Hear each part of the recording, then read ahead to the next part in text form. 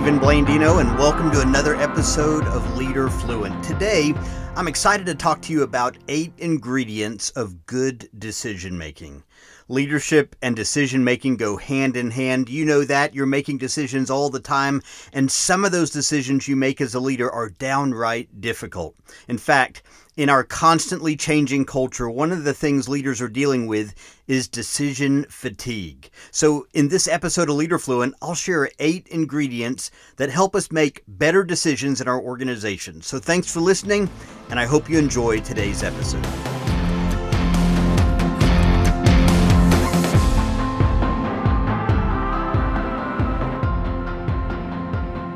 Leaders make countless decisions in their organizations. You know that those decisions are sometimes very wide in their spectrum as well, from easy to difficult, from small to big, from simple to complex. For example, some of the leaders that maybe you're making right now are decisions about strategic planning or hiring decisions or funding decisions or culture decisions, or maybe decisions where you're navigating a conflict or even decisions where you're leading a complex change. There are hundreds of decisions that leaders make. So how do leaders consistently make good decisions? Well, today I want to share with you 8 decision-making ingredients along with a simple question to go with each one. So let's get started. The first ingredient to good decision making is God. In other words, you want to ask, what is the Holy Spirit saying? You see, one of the temptations in leadership is to restrict our decision-making inputs to the latest research, or maybe, the newest book that you're reading, or your closest friends, and even the most respected leaders in our field. And there's nothing wrong with any of those things. In fact, we're going to talk about some of those in just a moment. But we have to begin our decision-making process with God. James chapter 1 verse 5 says, if any of you lacks wisdom, you should ask God, who gives generously to all without finding fault, and it will be given to you. I love that. God makes a promise to give his wisdom if we simply ask. And notice, lacking wisdom isn't like a sin or anything. It's a reality of life. It's a condition we find ourselves in when we need to make important decisions. And the good news is that God has an endless supply of wisdom.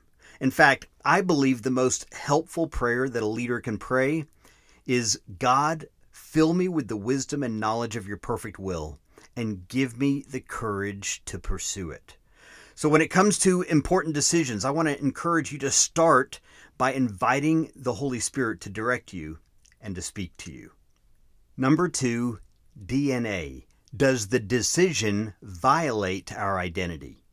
You see, every church and every organization has a unique DNA. And in general, that DNA is made up of 4 things: vision, where you're going; mission, why you exist; values, what's most important; and culture, how we do things. But for your DNA to positively impact your church or organization, you have to integrate that DNA into your decision making. If you don't, you'll start to experience sideways energy. You'll begin to go in a direction that you never intended to go, and ultimately the organization will become what you never intended it to be. Because again, decisions influence all of those things, when in fact those things should be what becomes the grid for decision making. So use vision, mission, values, and culture as a grid when you're making decisions. Number 3, research. Have I done my homework? In-depth decision making requires in-depth research. In fact, Jesus once said, suppose one of you wants to build a tower. Won't you first sit down and estimate the cost to see if you have enough money to complete it? For if you lay the foundation and are not able to finish it, everyone who sees it will ridicule you, saying, this person began to build and wasn't able to finish. So the lesson that Jesus is giving us is clear. Good decisions require proper research and planning. So let me give you a personal example. About 4 years ago, we embarked on a major building renovation at Seven City Church, where I pastor, and we were taking a building that was probably somewhere between 80 and 100 years old and completely renovating the main floor to enlarge our auditorium and our kids' space and our lobby and our offices.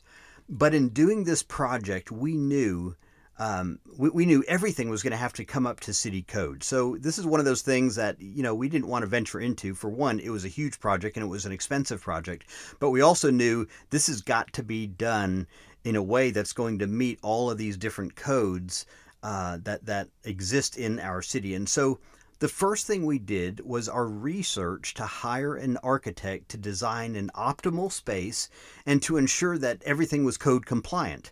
And then when it came to hiring a general contractor, we invited 3 different contractors to meet with our board and to present their plan and what it would cost and what it would take to work alongside of them and how all that would unfold. And again, we did our research before we chose the contractor that we felt was right for the project. And then when it came to securing funding, we shopped 9 different financial institutions until we found the one that made the best offer for our project. All of this was research that went into making the best decisions on the renovation. And today, 2 years after the project has been completed, I'm convinced we made the right decision on our architect, the right decision on our general contractor, and the right decision on our financial institution.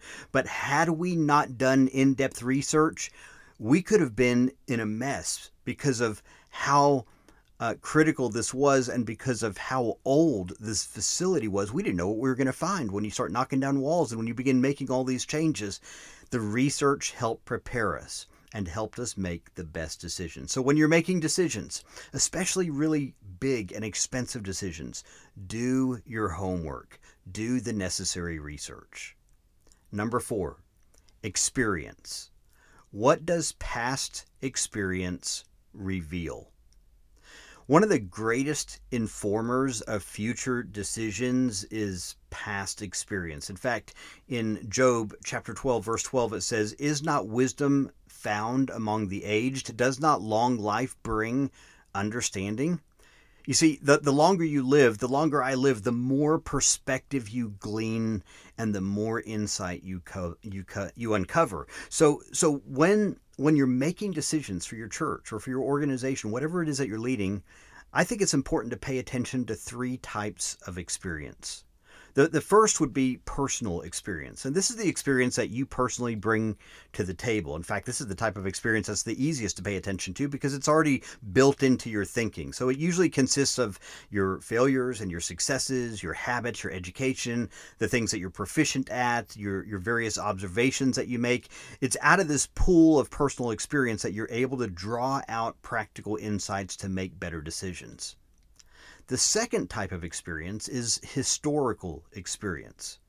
This experience draws on your church or organization's historical trends, on your traditions, metrics, behaviors, things like that, because the purpose of historical experience isn't so much to define a future strategy as much as it is to understand how the church or organization might respond to future decisions. When you understand your history, it gives you a snapshot of what you may be looking at as you're moving into this decision. Okay, there's one more type, and that is external experience.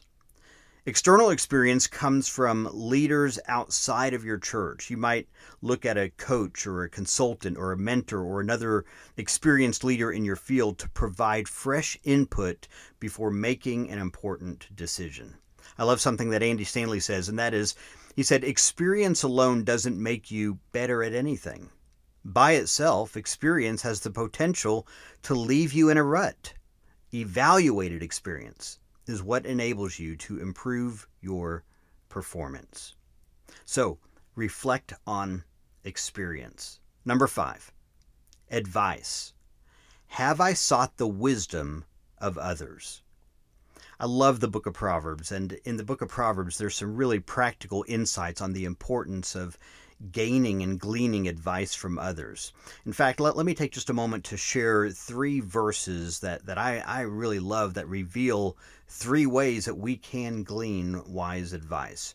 In Proverbs 13, verse 20, it says, "Walk with the wise and become wise, for a companion of fools suffers harm." In other words, gleaning wise advice begins by choosing to associate with wise people. And then in Proverbs chapter 12, verse 15, it says, "The way of fools seems right to them, but the wise listen to advice." So the idea here is that your willingness to actively listen to wise people will determine how much wisdom you ultimately glean. And then one more, Proverbs chapter 13, verse 10 says, "Where there is strife, there is pride, but wisdom is found in those who take advice." In other words, wisdom comes to those who are teachable. I love something that my friend Steve Moore says. He wrote this once. He said, "In a chemical laboratory, two elements may be mixed together with no resulting change. A catalyst is needed to trigger a reaction. Humility is a catalyst for learning because it produces teachability. It is impossible to learn without being teachable." So when it comes to advice, are you getting around wise people? Are you really listening to what they have to say? Are you taking that advice personally and being teachable? The key whenever it comes to advice is both the person and your posture. The person is who you listen to, and your posture is your willingness to learn from them. Number 6, intuition. What is my gut telling me? Now, intuition is, I think, the most nuanced part of decision making. I love something John Maxwell says. He says that the things we're most intuitive in are generally in the areas where we have the greatest giftedness. In other words, if you're a strong leader, you'll be most intuitive in the area of leadership. If you're a great singer, you'll be most intuitive in the area of singing. If you're a great plumber, you'll be most intuitive in the area of your craft. So wherever you have the most natural ability is the same place you will have the most natural intuition. So when it comes to decision making, listen to your gut, especially in those areas where you have the greatest giftedness. And then I would also say, listen to those nudges from the Holy Spirit, because sometimes you'll receive a nudge from the Spirit to go one direction over another. Pay attention to those nudges. Number 7, influence. Are my key leaders receptive and supportive? There's an old proverb that says, if you want to go fast, go alone. If you want to go far, go together. Well, in leadership, the key is to make sure your influencers, whether it's your board, your staff, key leaders, to make sure that they are with you in the decision-making process. John Maxwell says it like this: people buy into the leader before they buy into the vision.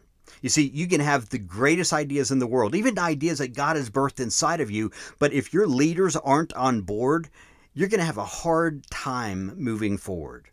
So how do you get your leaders, your influencers, to buy into a decision? Well, for one, include leaders in your decision-making process. Now, this doesn't mean that you need to necessarily be a consensus leader, but you have to remember that people are down on what they're not up on. Another idea is to test a decision privately before declaring it publicly. So bounce your idea off of a few trusted people who might be most affected by your decision. And then one final thought, and that is to communicate the decision in layers. So think about the various layers as a concentric circle, and those circles represent your staff, your board, your key leaders, your volunteers, your attendees, and so you're going to begin communicating with your inner circle, with your staff and with your board, and then you're going to continue to move out until each layer in the organization has been communicated to. This process will create greater buy-in with your leaders and with your key influencers. Number 8, timing. Is the timing right? Timing is not one-dimensional in its application. It's not like, well, there's a right time or there's a wrong time, and that's all you got to choose from. When you're making a decision, you have to ask 3 timing questions. Is the timing right for the leader? Is the timing right for the team? And is their timing right for the church or the organization? If it's the timing for the decision that you don't really take into consideration, it's possible it could be the right decision, but it falls apart because you're doing it at the wrong time. It's the timing of the decision that matters so much, and so it's got to be right for all three: the leader, the team, the church. Otherwise, it's possible that you're just not going to get maximum impact. So, those are the 8 ingredients to help you make good decisions. Now, let me wrap up by pointing out what happens when one of these ingredients is missing. Without God, decisions will lack supernatural wisdom. Without DNA, decisions can lack organizational consistency. Without research, decisions can lack depth. Without experience, decisions can lack maturity.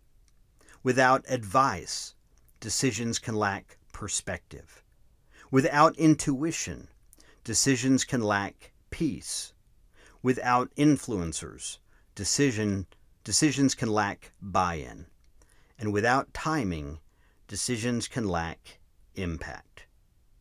The decisions you make each day will ripple through your entire church or organization, and you, your teams, and your entire organization will pay the price or reap the rewards of every decision that you make.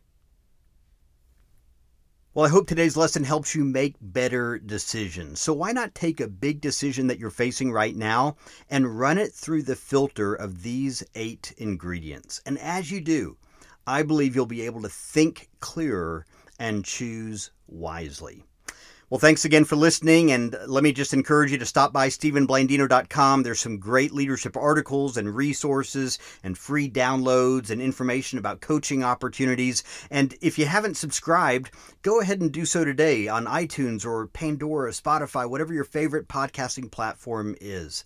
Thanks again for listening, and thanks for your ratings and reviews. I'll see you next month for another edition of the Leader Fluent Podcast.